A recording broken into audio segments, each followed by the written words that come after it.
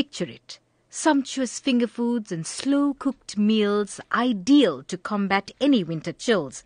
A Durban restaurant has reworked its menu, adding some tasty tidbits and main courses ideal for the picky palate. And I arrived here at the hotel in June 2015 to get everybody ready and up and coming for opening.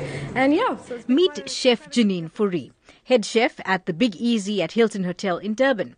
The design and concept is the brainchild of popular award-winning golfer Ernie Els.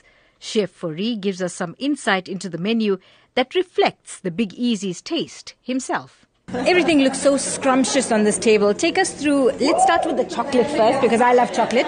So take us through this table and what you're offering patrons when they come to the Big Easy. Okay, so this is our wine tasting that we're doing, and as you said, let's start with chocolate, so from the back to the front.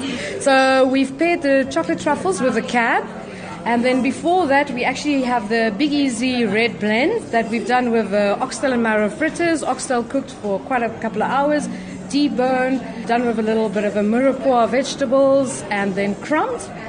And then we've got the Big Easy rosé, done with some lovely fresh bruschettas, beautifully paired with the rosé, done with a strawberry compote, a little bit of grapes, and it's a gourmet Greek cheese, rich and creamy cheese, beautiful with that strawberry.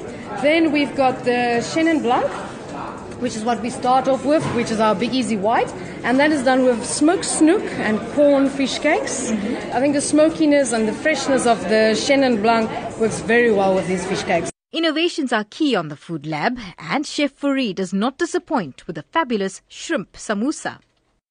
We've done a Cape Malay shrimp curry, and we filled this in a samosa, and we've done it with mango chutney, homemade mango chutney, and a little bit of a coriander aioli, like a coriander mayonnaise. There's nothing pretentious about the food. I think it's food that is very much pure. I think it's using what we do in South Africa, the samosas, the skewers, relishes, mango, chutneys, and all of those things, and just incorporating them with beautiful dishes. The cocktail and tidbit tasting events are paired with the signature selections of wines by Ernie Els.